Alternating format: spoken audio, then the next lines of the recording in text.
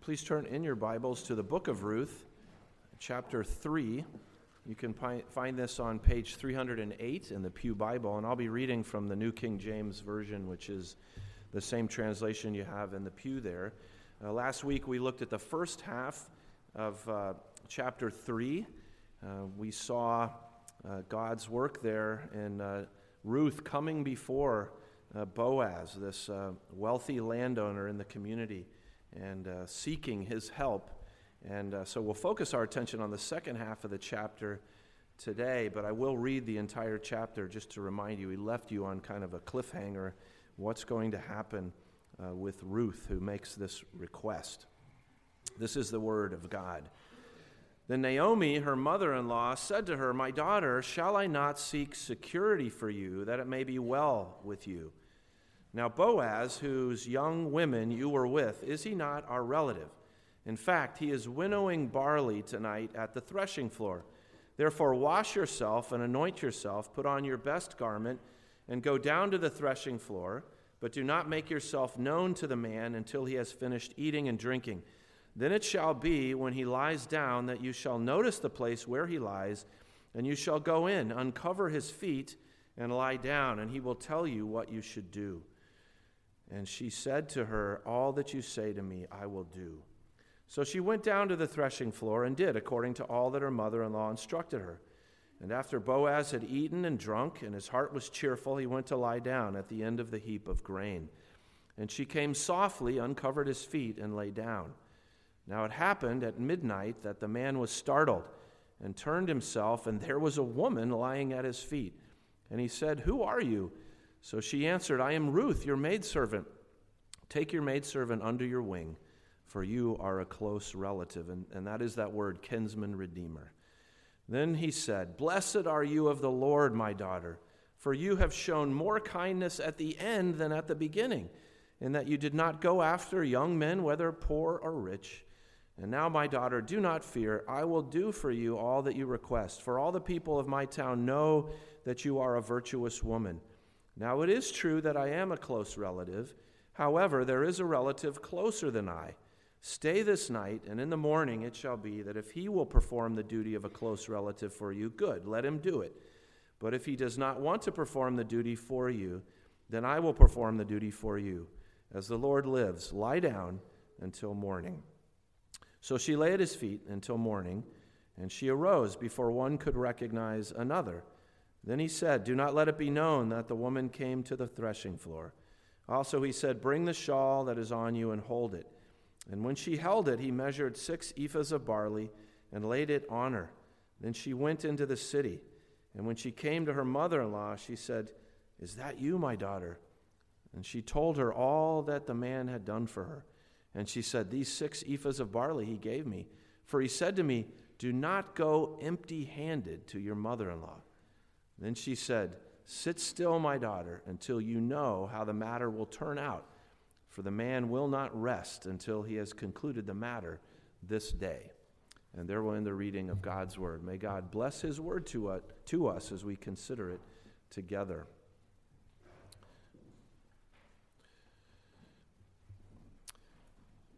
In the Bible, we probably have no greater contrast between two people than the sisters, Mary and Martha.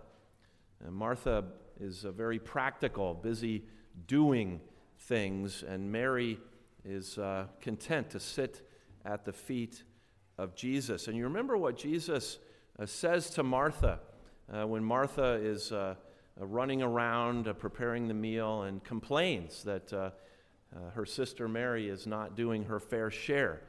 And Jesus says, "Martha, Martha, you are worried, you are anxious about many things, but Mary has chosen that better part." And a little bit of a rebuke to Mary. And now if we step back from that, we realize, right, that making food is important. Eating is good, eating is important, making the food is important. There have been people scurrying around this morning getting the food ready for our meal here and then setting up for the meal downstairs. So if that doesn't happen, it's going to be a lot of disappointment. after the service. So that is important. That's important to do those things. It's important to clean up afterward. And there is a place for activity and initiative.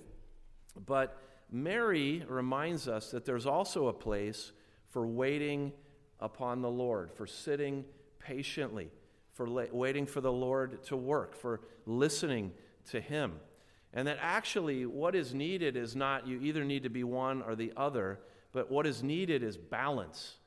And what we have here in chapter 3 of Ruth is a helpful balance, because last week we talked about the boldness of this plan, the boldness of Ruth, a poor foreigner, to go to Boaz in the middle of the night like this and to basically put all her cards on the table, to ask him to come and deliver her. She was a risk taker. She took initiative, and there's a place for that, for sure. But there's also a place for waiting upon the Lord, for recognizing there are things we can control and there are things we cannot control. And it's no good us trying to be the Holy Spirit or try to do the work that only God can do, that there are places where we have to sit back and patiently wait upon the Lord. And so this is the challenge for you, right? Because your personality probably moves you toward one extreme or the other. You're one of these people that runs around like a chicken with its head cut off, just doing, fixing, organizing. That's one extreme. But the other extreme is that we're too passive. And we just sit back like, oh, let go and let God. You know, I heard that somewhere. Is that a good thing or is that a bad thing? Well, I'm not sure that there's any place where we're supposed to just be passive in our lives. And so that's the challenge. How do we have the proper balance? And I think as we look at this passage, we see that Jesus is the Redeemer, and He is able, willing, and committed to receiving you and in your need. And so we need to learn to approach Him, but we also need to learn to trust Him and to wait patiently upon Him, recognizing that in certain things, He is the only one who can work. And so if you want to follow along, there's an outline in the bulletin that has that main point in it and then shows you where we're going. Children, if you want to draw a picture, I'd like you to draw a picture of what thing does Boaz give to Ruth that is very helpful, that is the most helpful in this passage, okay? So I'm going to come back to you later and see if you have identified that thing, that helpful thing that Boaz has given to Ruth. Well, the first thing I want us to see here is that coming to the Redeemer can seem like a risky proposition. We talked about this in a lot of detail last week, so I won't go over it again here, just to say that coming to a man that you don't know very well in the middle of the night in any culture is not an easy thing to do, and certainly not in this culture here. This has been so confusing to some commentators that they have actually accused Ruth of immorality here and doing evil that good may result. And I want to assure you that that's not what's happening. That's reading something into the story that's not there. This whole arrangement has been derived so that Ruth can get alone with Boaz and make this request without other people hearing it. And it's not easy to have an audience like that wouldn't be observed by someone. And so Ruth comes alone, comes to Boaz and asks him basically to fulfill the role of the kinsman redeemer. You see this in verse 9 when she says, I am Ruth, your maidservant. Take your maidservant under your wing. Or some translations are spread your garment over me. And this is a euphemism for marry me. I mean, so again, a radical thing to do in that culture. This is the woman coming and asking for him to marry her. And to do that under the provisions of the law, right? She says in verse 9, for you are a close relative. That's the word kinsman redeemer. You are a relative, and you can come in and take the place of the dead men in this family and raise up offspring to keep this family alive.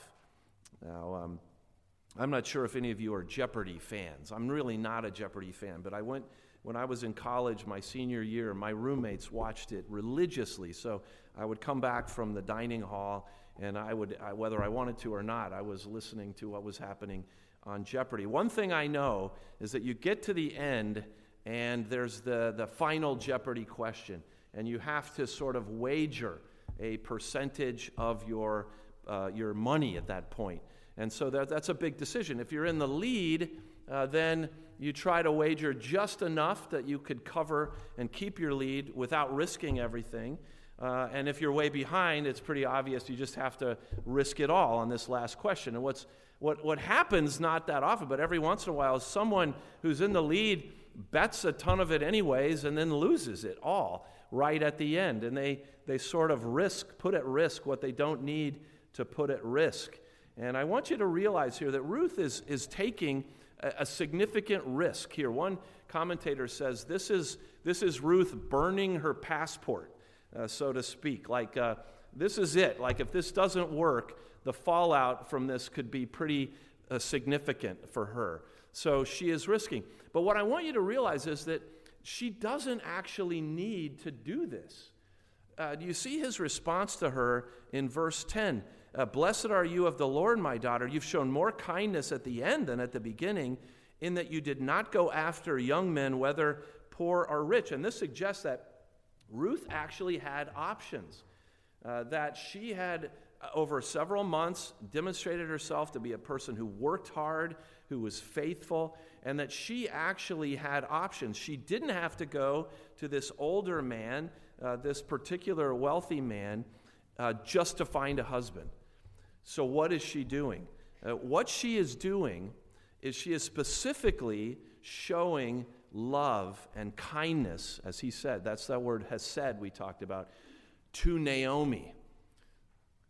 We look at this and we think, oh, well, Boaz is impressed. She's showing kindness to Boaz. She's showing kindness to Naomi, because the only way Naomi is going to get descendants, offspring, to keep the family name alive is if Ruth marries a kinsman redeemer, someone willing to raise up children for the dead man. If she just goes and marries anyone she can, someone younger, someone even wealthier, she can take care of Ruth, but she can't take care of this need that Naomi has. And this is why he says your kindness here is even greater than your kindness at the beginning. What was her kindness at the beginning? She stayed with Naomi and came back. And now here she is, willing to risk everything so that Naomi can be cared for. And that's really, really profound.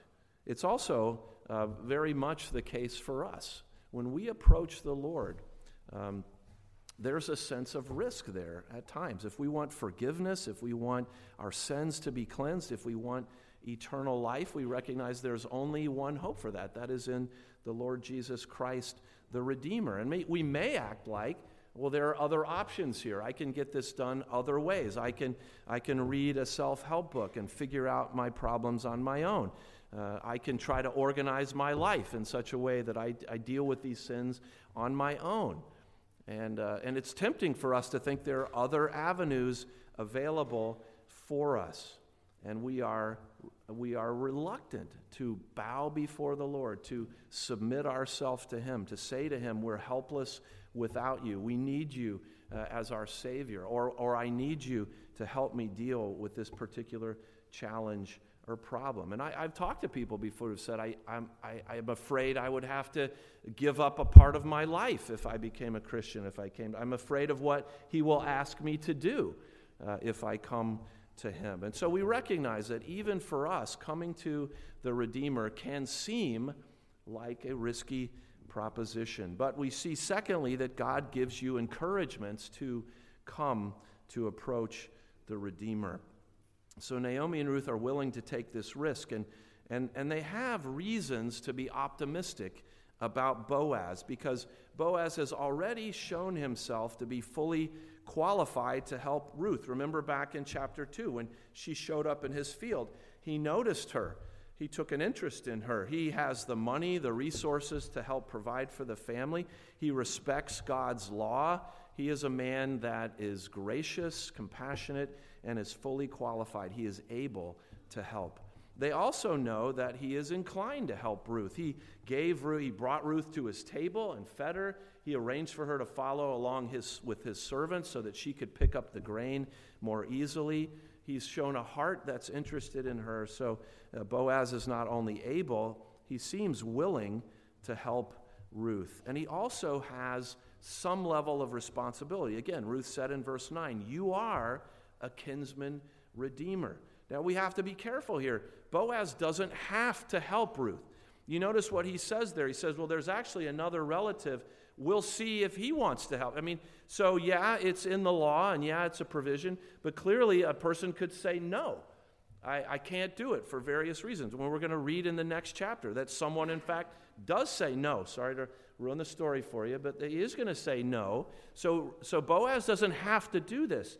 And yet there is a certain responsibility he has by virtue of his relationship to these people.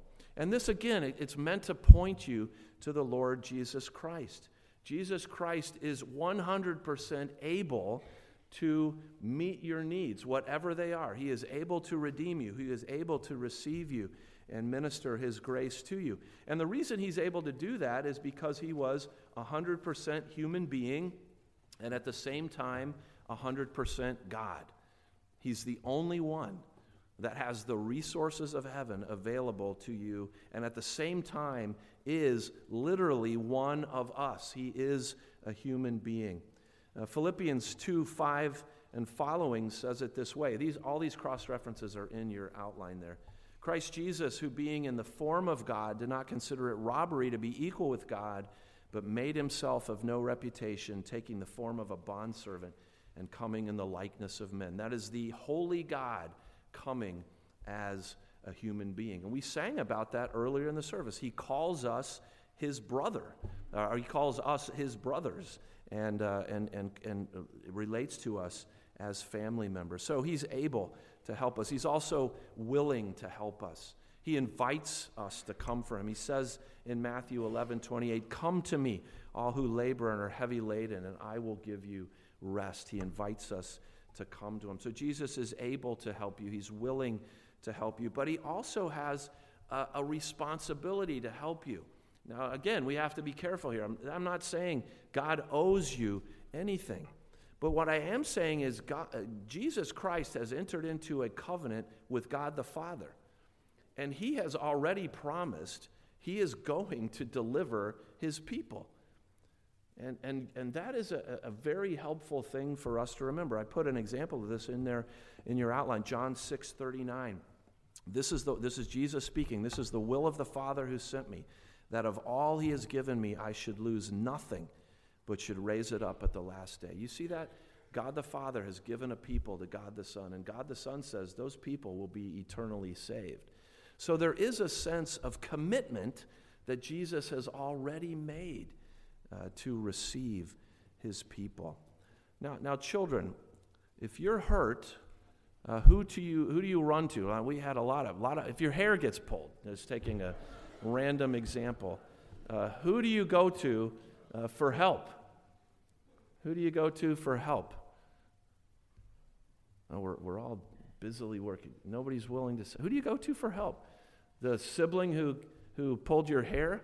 No. Oh, are you saying to God? Well, even before you go to God, you might go to, is there a human being you might go to? Go ahead. Okay, mom or dad. And my guess is mostly mom, because moms are very sympathetic when people get their hair pulled. But think about it. You know your mom is able to help you, like she's going to comfort you. She's got the what's needed to help out, and she's willing to help you. You know she wants to help you, and you know at some level, deep down inside, that this is what moms do. This is a mom thing to do. So all of this encourages you to come to your mom for help, and this is what we are being reminded of here. That despite the risks and the apparent obstacles to this, the Redeemer is drawing you to come to him and showing you he's able, he's willing, he's committed to receiving you. Jesus says in Mark 10:45, even the Son of Man did not come to be served, but to serve and to give his life a ransom for many. That's why he came. That's who he is, and that's a great encouragement for us to approach him. Well, thirdly, then, if you come to him, we see here that the Redeemer, in fact, will graciously receive you. Now, last week we talked about the fact that standing behind this risky plan is their confidence in the sovereignty of God. That, in other words, they were seeing God at work and they trusted God's sovereignty. But I think the other thing we didn't mention last week that they're confident of is the character of Boaz. Like they know that they can approach this man and whatever, he's going to deal with them in a good, compassionate, righteous way. And they have every confidence that Ruth, in fact, will be safe when she approaches him. And of course, we're not disappointed. We look at his response in verse 10. Blessed are you of the Lord, my daughter. He recognizes what she's doing. She is sacrificing for her mother-in-law, and he praises her for that. He honors what she's doing. In verse 11, do not fear. I will do for you all that you request. For all the people in my town know that you are a virtuous woman. And that word virtuous, some of your translations say noble. Some of them say a worthy woman. That is the same word that's in Proverbs chapter 31 of the noble woman, the virtuous woman, the woman of noble character in that last chapter. Christopher Wright, commenting on this, says something interesting. He says, in the entire Bible, only Ruth, the Moabite, the foreigner, the poor woman who has neither money nor standing, the gleaner, only she is given this title that is so rich in meaning, a worthy woman. Isn't that interesting? Like even in Proverbs 31, it doesn't give a name. It just describes this wonderful person. And then Ruth, which is the book that follows Proverbs in the Hebrew Bible, says, here it is, right here. Here's an actual living embodiment of the woman of noble character. And so he recognizes that, and he praises her for that. And he treats her with respect and takes her request seriously and with serious consideration of God's law. He says in verses 12 and 13, yes, it is true that I am a close relative, but there's actually a closer relative, and we haven't heard about this person yet. And he says, stay this night, and I will check with him and find out if he is going to do the work of the kinsman redeemer. And this suggests at least some previous thinking about this in Boaz's mind, that he's already worked out who is the closest relative, and he's going to follow the law and go through the proper channels to make sure everybody knows he's not trying to take advantage of this situation. I don't know if you've ever eaten a really big meal, maybe like after your Thanksgiving dinner, and laid down to take a nap. When I was growing up, we would all just lay down on the floor under my parents' table, lots of big bodies, you know.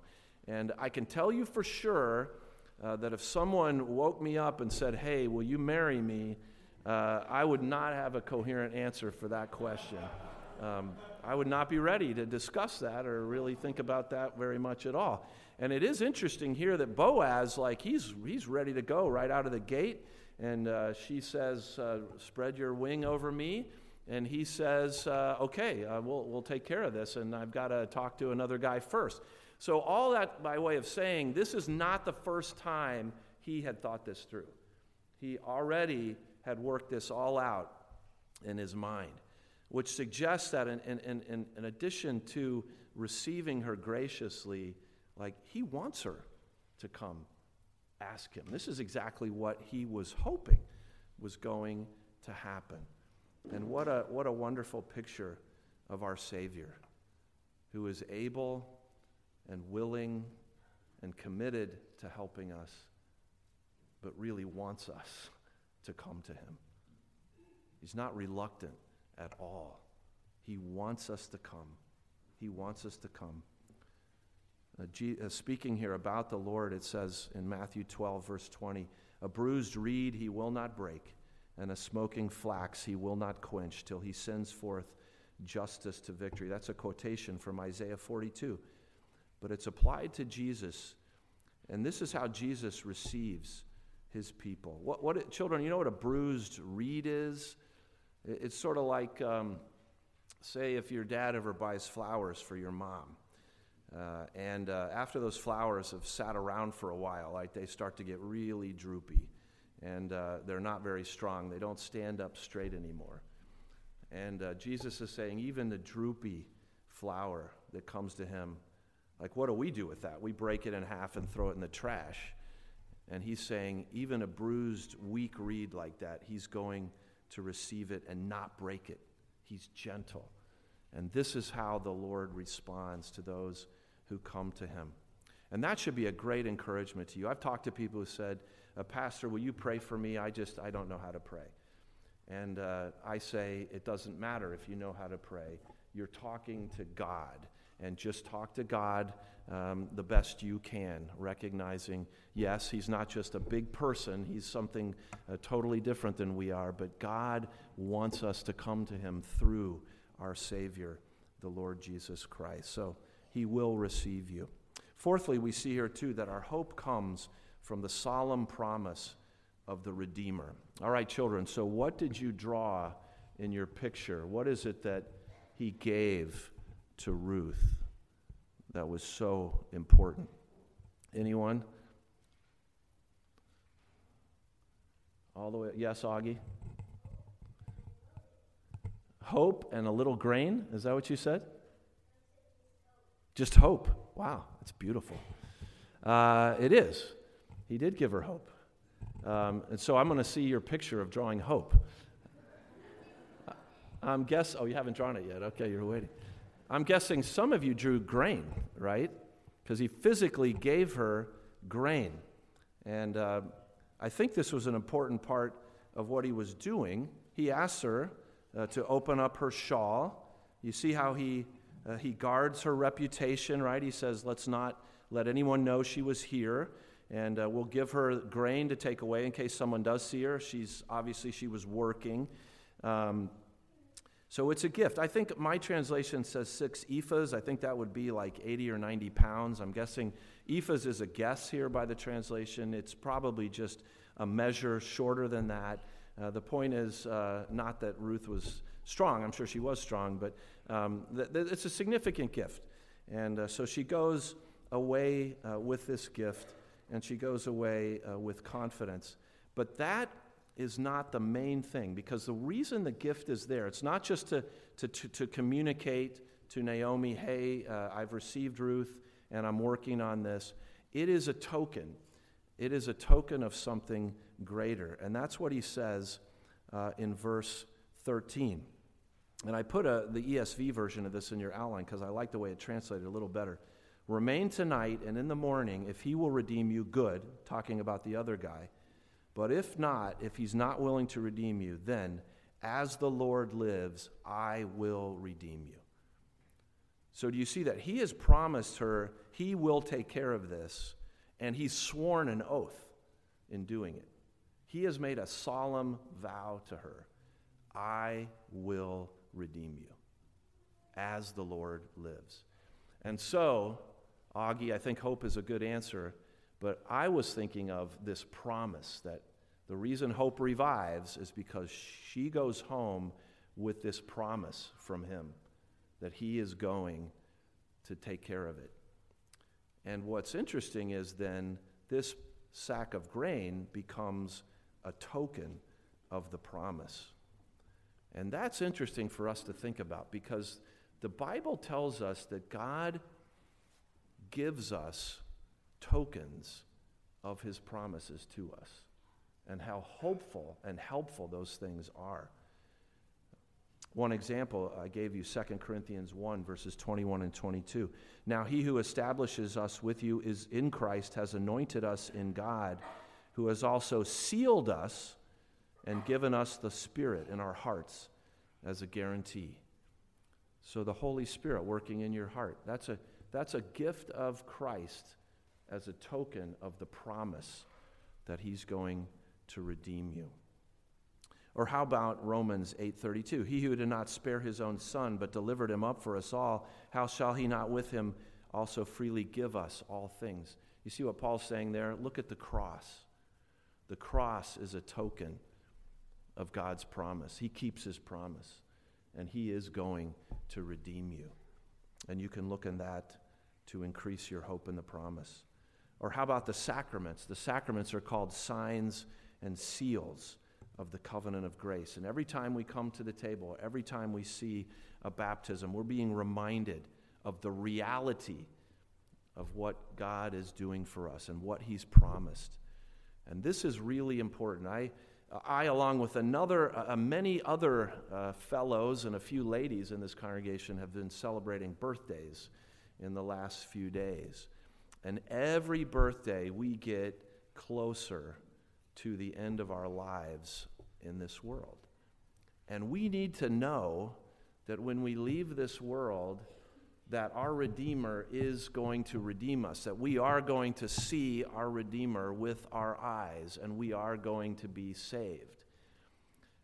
And Jesus has given you that promise, but with that promise, he's given you visible tokens of the reality of that promise. And you experience that in the Spirit's working in your life as you reflect on what Christ did at the cross and as you come to celebrate the sacraments. So your hope comes from the promise of your Redeemer.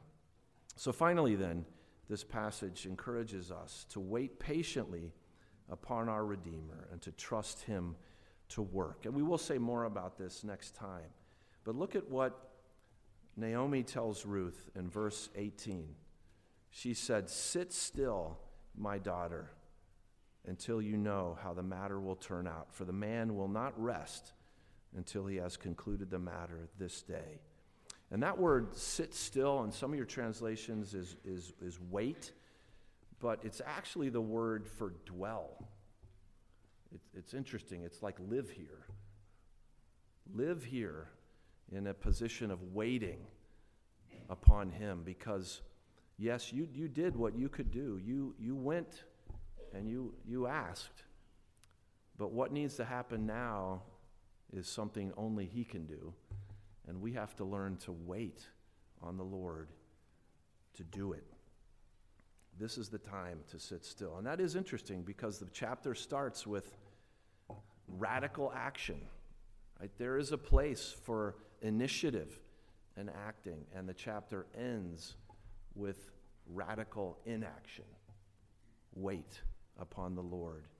And this is the beautiful balance that we have to come to, that yes, God wants you to be active at times, but God also wants you to do that always in a spirit of waiting upon him and trusting him to work. There's so many promises in the Bible of blessing for those who wait patiently on the Lord. And I put just a couple in your outline. Psalm 27, which we're going to sing in a moment. Verse 14, "Wait on the Lord, be of good courage, and he shall strengthen your heart. Wait, I say, on the Lord." So that patience actually is one of the means of building our faith.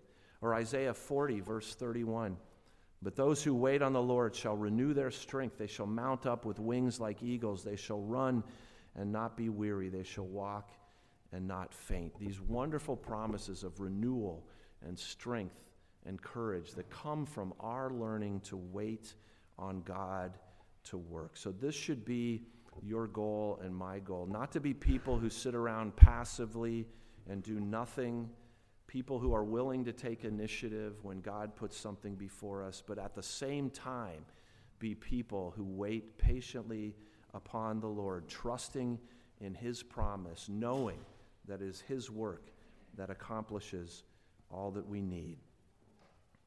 It's interesting, the author of one of the commentaries that I'm reading on Ruth, who just wrote it, it's the newest one out, is a man named Christopher Wright, who's a retired elder in the RP Church in Cambridge, who was diagnosed with Parkinson's disease about 20 years ago, very young. And so waiting on the Lord doesn't mean just a couple of days sometimes, or a week, or a year. It can mean decades of learning to live, to dwell in that space of waiting on the Lord.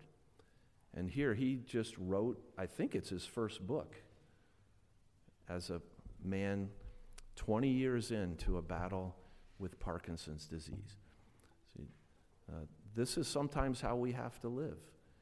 We do what God calls us to do. We come to a Savior who's able and willing and committed to receive us. But we do so trusting in his promise and waiting upon him in faith, knowing that he will work according to his good purposes. Let's pray and let's give him thanks.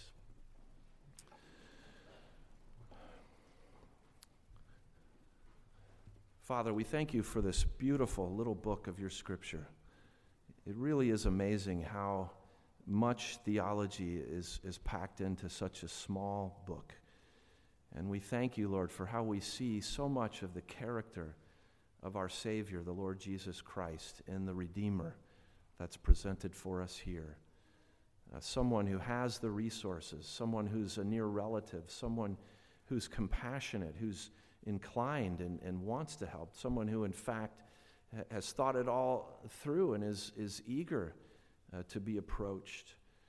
Lord, one who gives a promise that can be taken and believed, and one who does accomplish all that he says he will. We thank you for our Savior, the Lord Jesus Christ, who is able to save us, who's willing to save us, who's committed to save us, who is welcoming our coming to him. And we pray that we would love him more and that you would give us the grace we need, Lord, to be decisive and to act with initiative when you call us to do that, but then to always live, to dwell in the space of being waiting upon you, knowing that you are the one who has to work in our lives and in the world to accomplish your good purposes. I pray for each one of us as we seek to apply these things in the coming week.